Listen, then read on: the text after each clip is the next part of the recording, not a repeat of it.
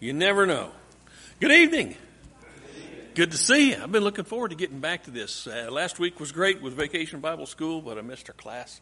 So we're looking into Philippians. Later we'll look into Colossians. Where did we start 2 weeks ago in our study of Philippians? Anybody remember? We started in Acts. So if we were going to read about the establishment of the church in Philippi, where would we go in Acts? Chapters 15 and 16. 15 kind of gets us introduced to Paul in his travels, and then we go into chapter 16. Who do we meet in chapter 16? There are a couple of people, 3 people in particular. Who's that? Timothy. Where was Timothy from? Had good smelling breath, remember? Because he was a Listerine. He was from Lystra. Yeah, all right. That's good for a laugh every time. I don't know why. Well, of course I do know why, but because you love me. It's just a mercy laugh. Well, whatever. So Timothy joins up with Paul, and who else is Paul traveling with? Or who else is traveling with Paul? Silas. Remember in chapter 15, there was a little bit of a fuss, an argument. Who was that argument between? Paul and Barnabas. John Mark had set out to go with them on a previous trip, and he backed off and he left them. And so Paul did not want to take him again. But Barnabas, by the way, what was John's relationship to Barnabas? John Mark was Barnabas' nephew. So he said, yeah, let's take the boy. And they had a sharp disagreement, so sharp that they split company. And so Paul has Silas, and he's going to wind up in Philippi. And Barnabas takes Mark, and they go off preaching in another trip. What will happen later on? Now, we haven't covered this. We didn't talk about it in class. Anybody know what happens later on? They reconcile, and Paul asks for John Mark by name, says he's beneficial to me, he's profitable to me. So the young man grows, and it all turns out great. It's kind of like what Paul wrote in Romans 8, where all things work together for good to those that love the Lord and are called according to his purpose. So it worked out great there. Who else do we meet in chapter 16 of Acts? Who? Lydia. Tell me something about Lydia. She sells purple. Is she from Philippi? She's not from Philippi. Where's she from? Thyatira. Isn't that an interesting name? It just kind of, Thyatira, fun to say. Kind of like Jezebel. But don't get those two ladies mixed up because they are totally opposites. Who else? What's that?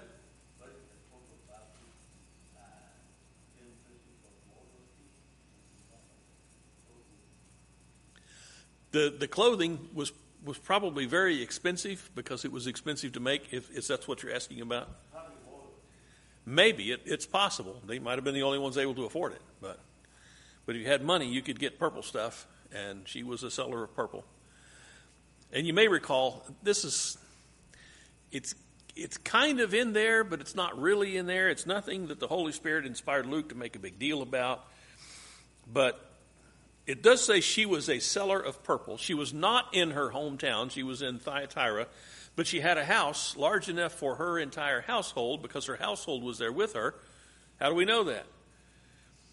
Because when she obeyed the gospel, it says her whole household obeyed the gospel. And then what did she ask of Paul and Silas and Timothy?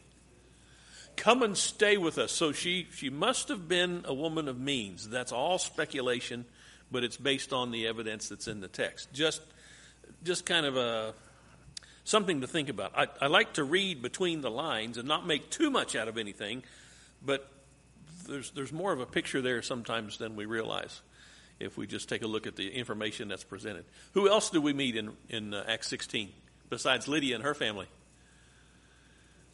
Meet the jailer. The jailer and his family also. It says of her entire household obeyed when they heard the gospel, and the same thing of the jailer. He and his entire household obeyed the gospel. So it's very interesting the way things work there.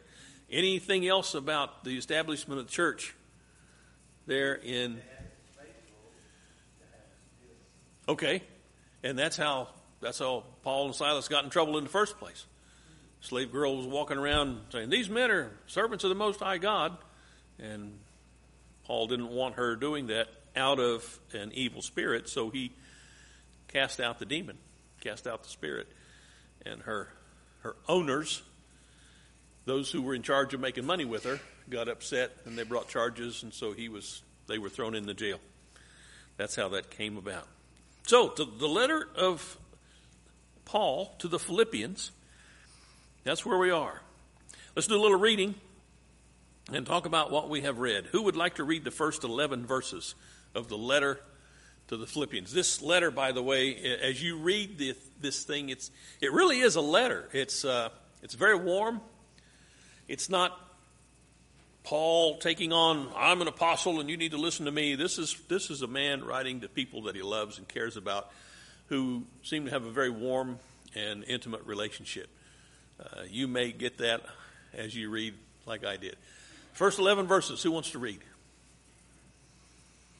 All right, Bob. Paul and Timothy, bondservants of Christ Jesus, to all the saints in Christ Jesus who are in Philippi, including the overseers and deacons. Grace to you and peace from God our Father and the Lord Jesus Christ.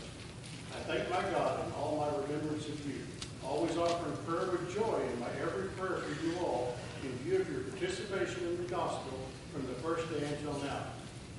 For I am confident of this very thing, that he who began a good work in you will perfect it until the day of Christ Jesus. For it is only right for me to feel this way about you all, because I have you in my heart, since both in my imprisonment and in the defense and confirmation of the gospel, you are all partakers of grace with me. For God is my witness, how I long for you all with the affection of Christ Jesus. And this I pray, that your love may abound still more and more in real knowledge and in all discernment, so that you may approve the things that are excellent, in order to be sincere and blameless until the day of Christ, having been filled with the fruit of righteousness which comes through Jesus Christ, to the glory and praise of God. Thank you. Appreciate that. So, is there anything that you might think is absent in Paul's initial statement, his greeting, the first few things?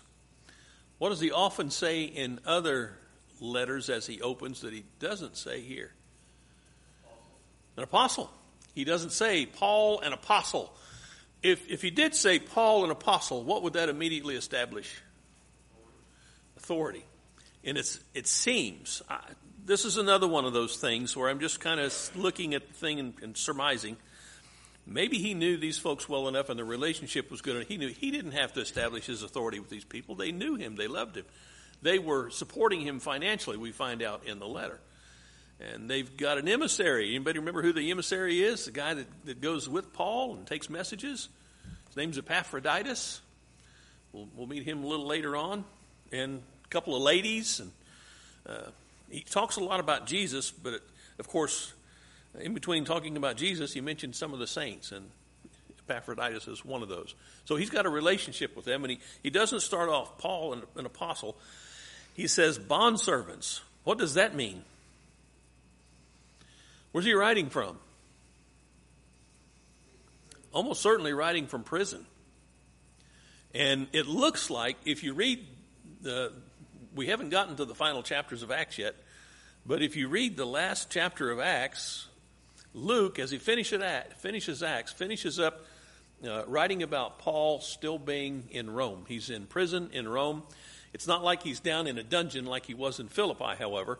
In Rome, they recognize his Roman citizenship, and he is given reign of the house. He's got a soldier who stays with him to make sure he stays there, kind of the requirement of the law or whatever. But he's in a place where he can receive visitors, and that's how Luke describes it in Acts. But it is in Rome. And it's interesting. You look down in verse 13. What do you see there that you don't see anyplace else in the Scriptures?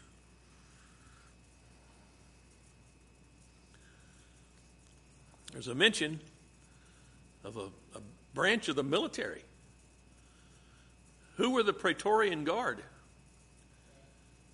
These were the elite. What's that? the best. They were the best. They were the elite. And they would have been almost certainly in Rome, close to Rome. And then when he's closing later on, I don't mean to get ahead of ourselves, but just to kind of give you an idea of what we're looking at here. In chapter 4 and verse 22, look what he says there. All the saints greet you, especially who?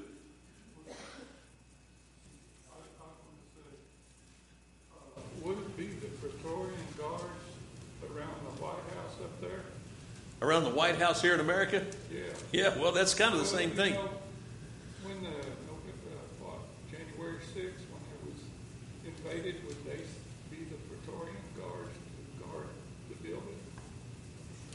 Well, there would be some elite police force supposedly up there to guard the building. I don't know much about Capitol security.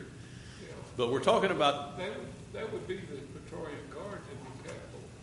Well, the difference, I think, would be that the Praetorian Guard, I think, was part of the Roman army. Yeah. Yes. They were Roman soldiers.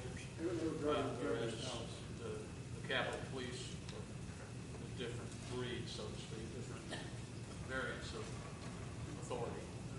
It's the same kind of an idea, though. You've got somebody whose their special significance is guarding Caesar, guarding the White House, guarding important. What's that? It wasn't a jailer, not this time. So we've got the Praetorian Guard, and then in chapter 4, verse 22, who's mentioned? All of the saints greet you, especially who? Those of Caesar's household. Where had the gospel gone? Gone right into Caesar's household. Members of Caesar's household, whether they're family or servants, because often servants are considered part of the household. By the way, that puts another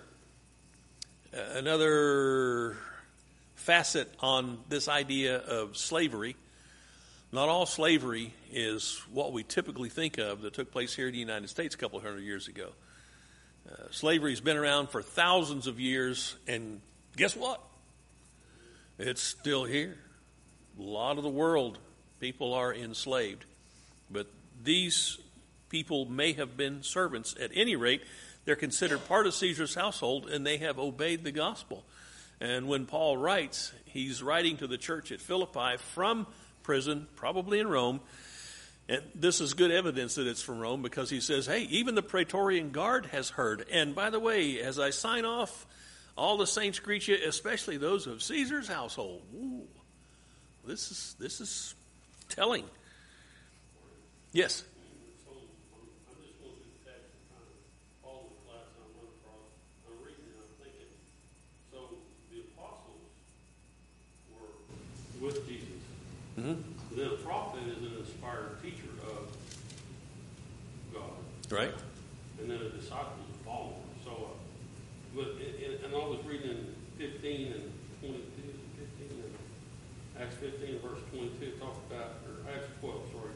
Now Judas and Silas themselves being prophets also. Okay. So it's interesting how they refer to each other depending upon, as, anyway, it's interesting how they refer to each other. It is. And when you've got that aspect of it, because they had, when they were given the Holy Spirit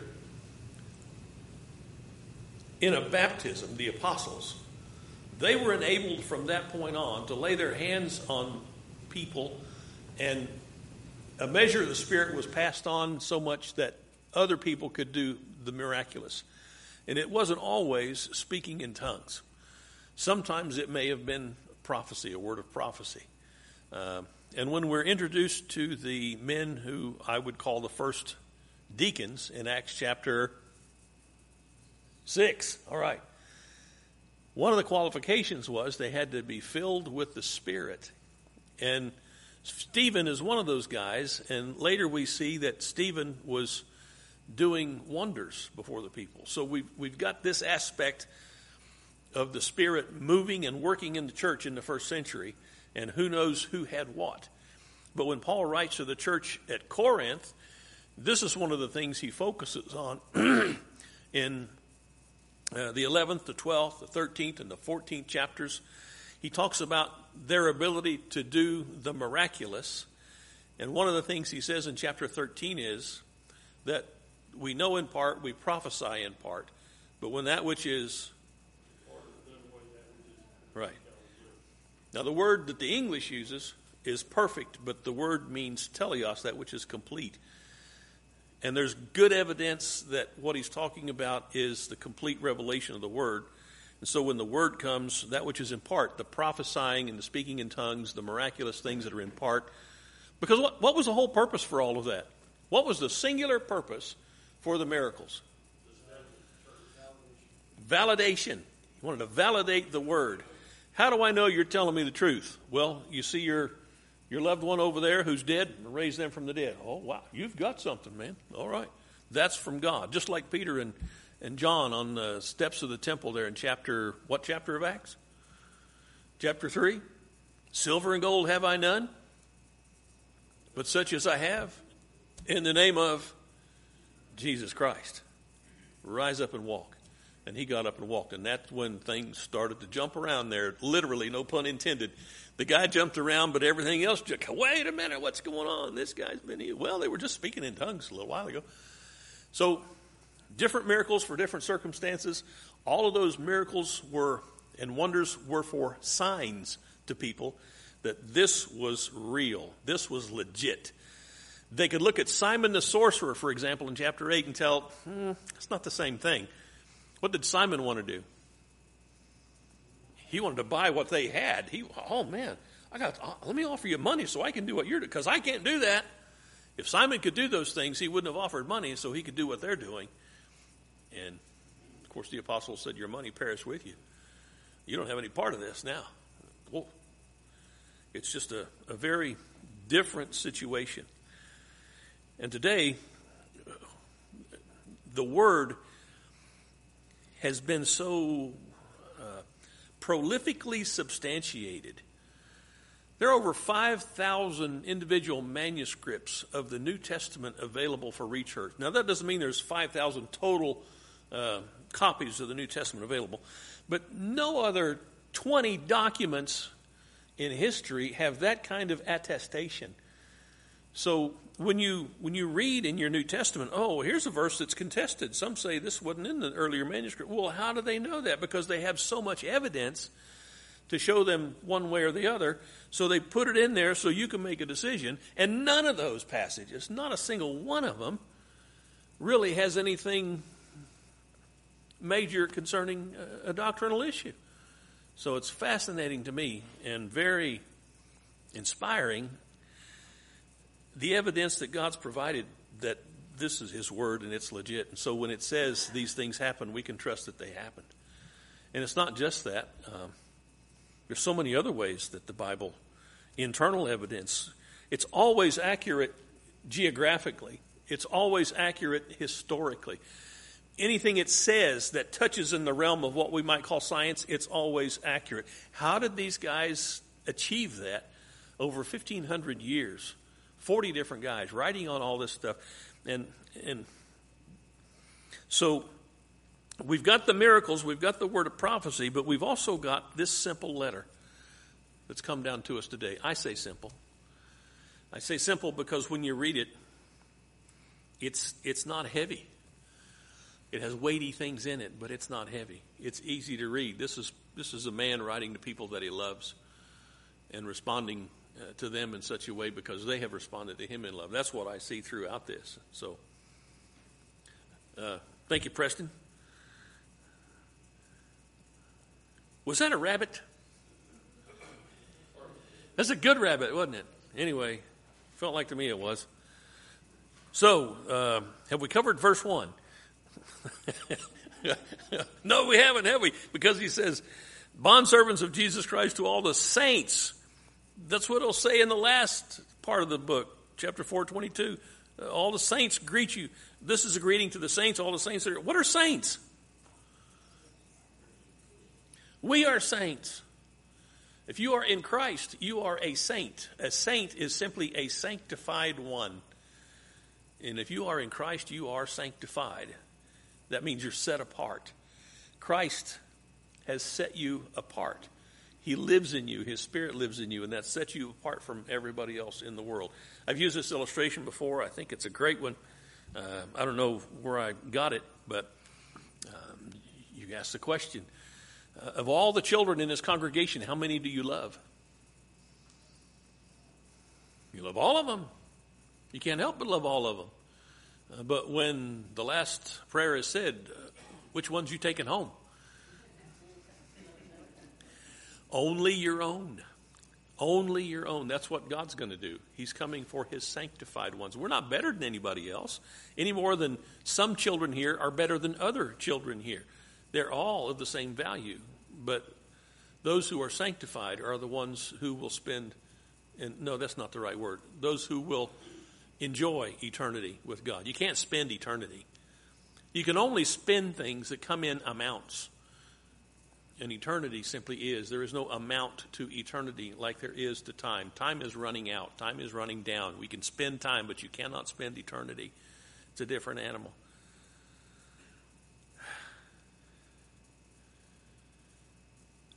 Including who?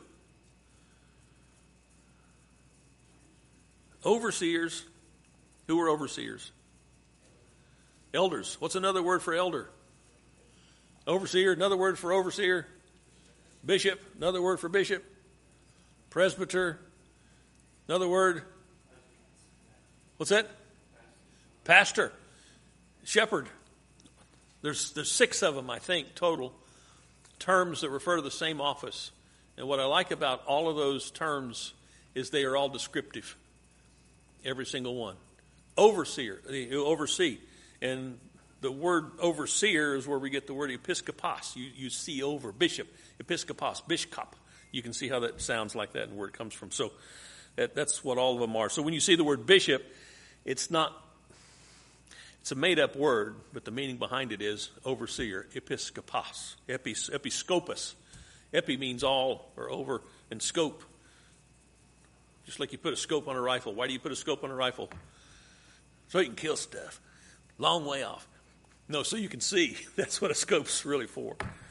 Just like a telescope. Anyway, don't want to get off on that, but consider how the church has grown since Acts 16. Started off with 2 families, Lydia and her household, and the jailer and his household. And now Paul is writing to a congregation that's well established, able to provide him financial support. That's what he'll get into later.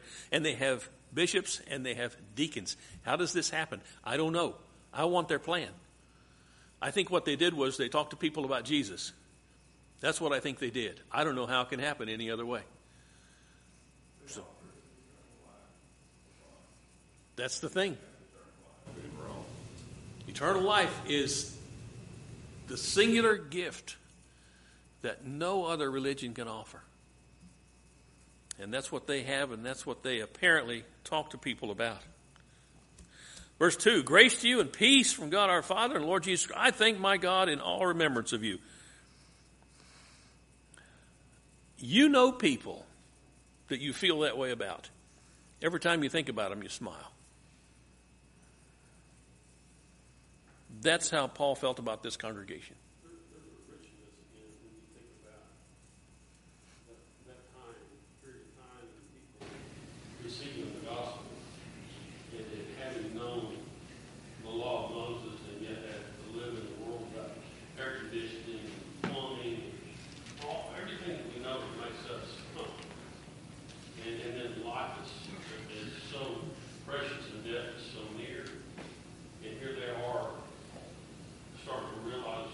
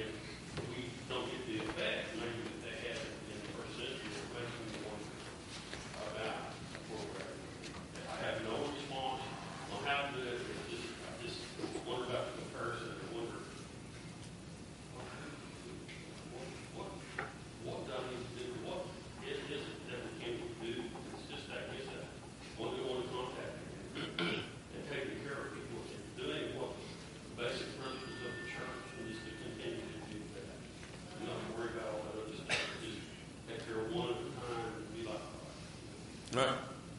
Good point. Paul?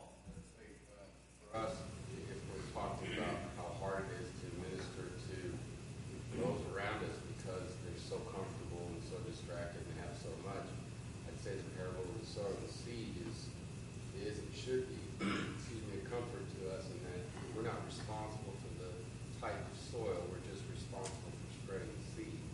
Now, you can be an effective seed spreader and your witness can be stronger and all those things, but you can't do anything about the reception of how the gospel is received. And so that keeps us from feeling bad about maybe our lack of success with ministering to those that are closest to us. Had a bare spot not long ago in the backyard, and I thought, well, it's kind of shady. So I went to Walmart and got some seed. Raked up the ground a little bit, dropped some seed, and watered it, threw some more dirt on it, left it. What do you think I got now? What's the matter, Amy? What do I got, Amy? I got some grass. But it didn't come up like I had wanted. In my mind, I had this lush, green, thick thump.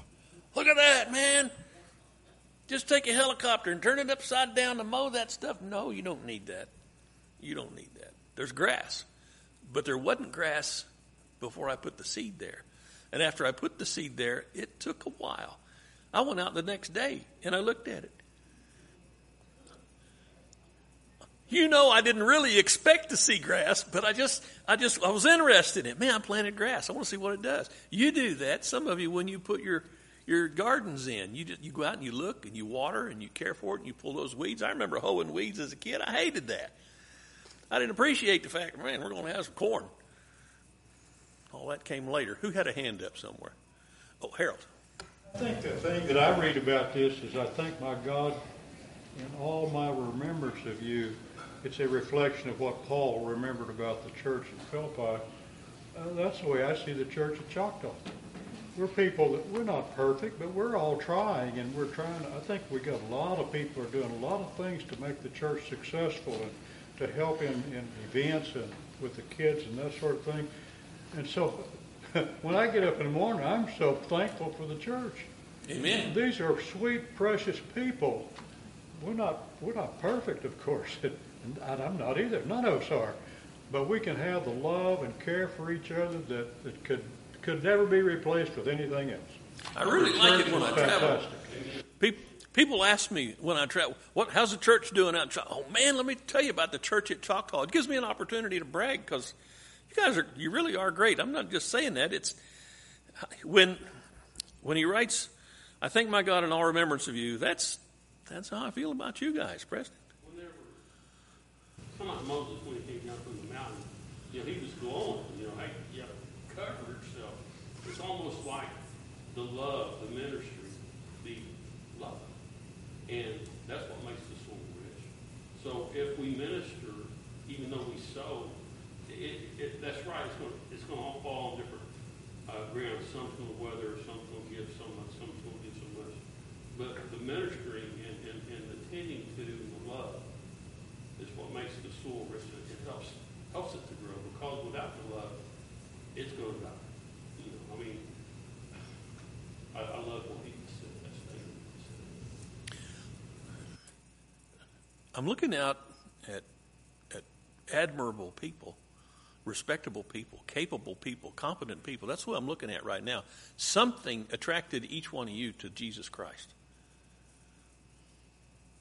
Each one of you said, I need that guy. I need to put him on in baptism. I need to live my life for him. I need to dedicate myself. You all said that.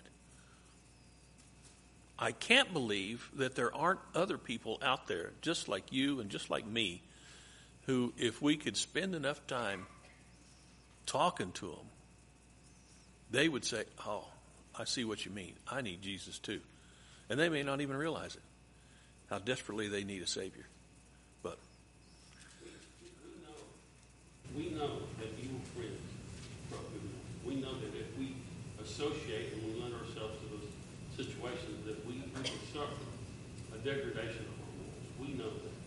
But then on the other hand, if we associate with people of good moral character, and that's what the body does for us, does help keep us and help us through this life. It's almost like, don't get close to that Choctaw Church of Christ building, because, man, you're going to turn into a Christian. You know what I'm saying? I mean, it's just, I know that's just a visual, but it lends an idea about how we are, that we love. You know, they can see us. We are known by our love. That's the way it's supposed to work. And Jesus said that. Said, when they see your unity, they'll know that God sent me. And when they see your love, all of that comes. Jesus talked about those two things especially. In my Bible here, there's a map, and it shows the surrounding area where everything is taking place. And as I look at this map, it reminds me of anytime you get ready to go somewhere, you want to know where you're going. But you want to know what's in that place. If we wanted to go from here to Dale City, okay, well, we know where Dale City is at. It's in that direction. But we have a map here that shows us in the days of Paul, when he went to Philippi, that was the hotbed just outside of Rome. It wasn't very far away. If you want to look at it, you know, you can see that all the roads lead to Rome. It's like us saying all roads lead to the White House, or where the government seat is. There's always lots of activity. But everywhere on the map that you look, this is where the deity of the Egyptians stays. It stays there. They want to know, well, where's these Egyptian gods? They want to go worship there. So it's a hotbed, if you want to call it that. It's a hotbed of religion. You got religion everywhere you turn. And so what happens when they come in here with the Christian, with the church, is that these people, we never seen anything like this. This is something altogether different. And when the man that became a Christian, he wanted to buy it because he thought that it was just like all the rest of them. There's money involved here. Well, there was money there in Philippi, in that area. There evidently were gold mines. Really. So gold always indicated power. And here we see that the Roman government is here, 20, 30 miles away, and then here's the place of Philippi. But in Philippi, as you walk around, you see one on every corner. You see some kind of deity that people are worshiping. And so here you come in with a little bitty group of people that call themselves Christians, and then they say, oh, they're just like all the rest. You know, that's their explanation.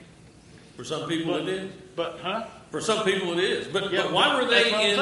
Yeah. But it's something that they've never seen before. And he says, how can I get a hold of it? How can I learn more about it? How can I get a hold of it? The church is like a magnet, really. It draws people. And so it draws people to what Christ has to give them, not what they can do for him. And it takes someone who's looking for that. And why were they in Philippi in the first place? Do you remember that from Acts? They wanted to go to Bithynia. Why did they not go to Bithynia? Why did they not go to Galatia? All right, the Holy Spirit, Jesus. Nope, not yet. Maybe later. Well, for sure later. But Paul lays down and he has this vision of what? Some guy from Macedonia saying, come over and help us. That's how they wound up in Philippi. So when you've got that kind of guidance, and I'm not saying, well, no need for us to evangelize because we don't have visions like that anymore. No, that's not the point. The point is God was leading them to where there were some ripe fields, and I believe God will do the same thing for us if we prepare ourselves and we're looking for it and we're reaching out. And it may be a dry spell. Maybe that's what we're going through. When Paul wrote to Timothy, he said to preach the gospel in 2 different times. What were those times? In season and out of season. Maybe right now it's out of season. That doesn't mean stop preaching. He said preach it out of season. Preach it in season. Just keep on going. And the church at Philippi is a result of the gospel being preached and people saying, yeah, we need that. And that's why the church is here at Choctaw. Same thing. Same thing. Yes. And I found out 2 things. You go all the way back to Adam and Eve, and they offered up burnt sacrifice, right? You go all the way up, even to now. They have burnt sacrifice from different groups of people. It's the same burnt sacrifice, except it is splattered throughout the world. It's kind of like every Baptist church and Catholic church. They're all the same. They worship that way. And it's hard for me to explain. Even Jesus, his time on earth, he never condemned another religion. He never, well, I'm going to burn you guys up. I'm going to take you guys down. I'm going to put poison in your water. He never condemned another religion because it's basically all the way back to Adam, except in different directions. Well, perhaps one exception was John the Baptist when he talked to the Pharisees, the hypocrites. Well, see, now that is his own people. Right. But the Romans, the Greeks, everybody else, he never condemned another religion. Only the perversion of the Hebrew religion. The thing about truth is, if you teach the truth, it'll expose everything else for you. It's like having a dollar bill when, and I've read this and I've heard this, when you're talking to Treasury people, they'll say they were trained to recognize a real dollar bill. They weren't trained to recognize all the fakes. They just learned how to recognize the real thing, and that's all they needed to know. If you know what the real thing is, you use that, and you can identify anything that's not that as a fake. But the focus of Paul and Silas and Timothy was the preaching of Jesus Christ. And when Paul, even when he wrote to the church at Corinth, what did he say to Corinth? I didn't know anything among you except Jesus Christ and him crucified. And there's a lesson in there for us. If people have questions about other aspects of religion and Christianity and the church and what the Bible says, sure, talk to them about that. But it's got to come down to talking about the Lord Jesus Christ. That's where you get down to where people will be converted. Because if you're not converted to Jesus Christ, you're not converted at all. That's what it's got to be. And that's what happened at Philippi, evidently. And I think that's why Paul is able to write the way he's writing to them. Yes? Concerning truth, we talk about being sanctified. We were sanctified at the beginning, but we're also being sanctified. Right. And I forgot the person who said this, but he put it this way, was a man's character can be judged by how much truth he can stomach. Mm-hmm. So we're constantly deciding whether we're on truth. We talk about all these other religions. You know, we're not here to judge. We're just here, like you said, to preach truth. But we should be aware that God's looking down on us on how much truth we can stomach. You know, and I'd like to read 1 Corinthians 10 through 15. I think it's not just the preachers, it's, you know, the context. I think it kind of judges the possibility if you say someone gets saved over there, I don't know how to justify it. Or if not, you know, that's up to God. But I'd like to read 1 Corinthians 10 through 15. It says, according to the grace of Now, wait, what chapter? 1 Corinthians 3. 3, 10 to 15. Okay. It was given to me like a wise master builder. I laid a foundation, and another man building on it. But each man must be careful how he builds on it. For no man can lay a foundation other than the one which is laid, which is Jesus Christ. Now, if a man builds on the foundation with gold, silver, or precious stones, wood, hay, or straw, each man's work will become evident. For the day will show it, because it is to be revealed with fire. And the fire itself will be tested the quality of each man's work. If any man's work, which he has built on it, remains, he will receive a reward. If any man's work is burned up, he will suffer loss, but he himself will be saved, so as one through the fire.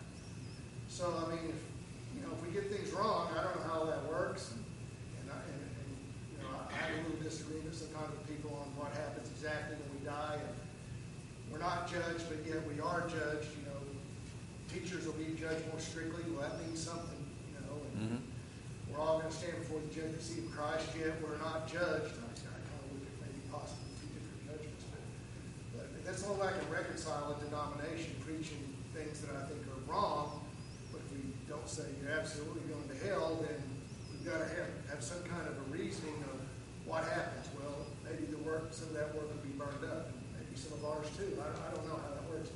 I know Christ is coming back in flaming fire. Maybe that's the point. Just, everybody's works will be burned up that are of the world, and what we did for Christ will remain. I don't know how that works, and I don't pretend to, but we talk about world religions. We got to come up with some kind of theology to say, well, some people in the Church of Christ say, no, you're absolutely going to hell. You don't believe baptism for the remission of sins, you're going to hell. You baptized for the wrong reason, you're going to hell. Well, if we don't say that and start preaching that, then we got to have some kind of reasoning why we don't say it. Either we're afraid, or we're being persecuted, or we don't believe it. I don't know. And if you back that up just a little bit, you come back to the whole reason why you would ever even say anything like that. It's because of Jesus. Is that what Jesus said, or is it not? It always goes back to him. And if you find people, this has been my experience over and over and over again, talking to people about the gospel. Some people, you'll stumble over your words trying to teach them, but they get it because they're moving towards it the whole time, and they're eating it up, even if you're not doing very well as a teacher. Other people, you could have a golden voice and the exact words, and they will still fight you tooth and nail. When Jesus talked about dogs and pigs, he was talking about people. Don't cast your pearls before the swine. Don't give what's holy to the dogs. There are people who don't appreciate it. There are other people that you can't, wild horses wouldn't keep them from it. They're going to get it because they just have that hunger. Those are the ones I'm looking for. I think there's some still out there, and we may be able to generate that kind of interest. It may just take talking to somebody today who for the next 6 months will remember, well, I can't forget what they talked to me about, what they said. They said I needed to know Jesus Christ, and if I didn't have Christ in my life, it was going to be a lot harder and maybe even lose my soul. Wow, I need to look into that. I don't want to look into that, but I need to look into it, but I don't want to look into that. You see how it goes. Because you can tell people about a good place to eat, and it's fine and dandy. They go or they don't go. But if you tell people about Jesus, no, there's an obligation. Yes? I think it's interesting that no one took the time to condemn the magician. They didn't condemn him for his magics and his tricks and deceitfulness, although that would have been the perfect opportunity to tell him what he was doing was wrong. No one condemned him, but they still taught him the truth by showing the signs and the wonders that were real. And even a deceiver was believing and was baptized from the signs and the wonders that he saw when he saw the truth. Right. And after he embraced the truth, then when he drew back to offer money for it, that's when he was reprimanded. Yeah. The Holy Spirit, not for being a deceiver. And I wonder about things like that. I don't think when Jesus or when John When they were calling people vipers, I don't think it was because they were just taking their angst out on these guys. I think they were telling them some truth that they needed to hear, that if anything was going to change them, that was going to be what it was. It's like when you got a jar you can't open. I don't know about you. I turn it upside down and I'm banging on the counter. Stupid jar, I'm going to get you open. And it works most of the time if you don't break the glass. But sometimes people need that. They just need a good rap. And sometimes the truth is enough of a rap.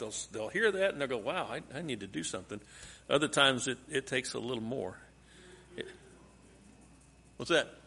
He never called, let's say Romans, Greeks, whatever. He never called them vipers. He only called his own religion. Just the hypocrites. Yeah. Not even people who were not doing well. The Gadarene demoniac. He didn't call him names. You stupid guy. How come you're letting a demon live in you? He took care of him. So, anyway, time to quit. I'll save it for next week. Write it down. I don't want to miss it.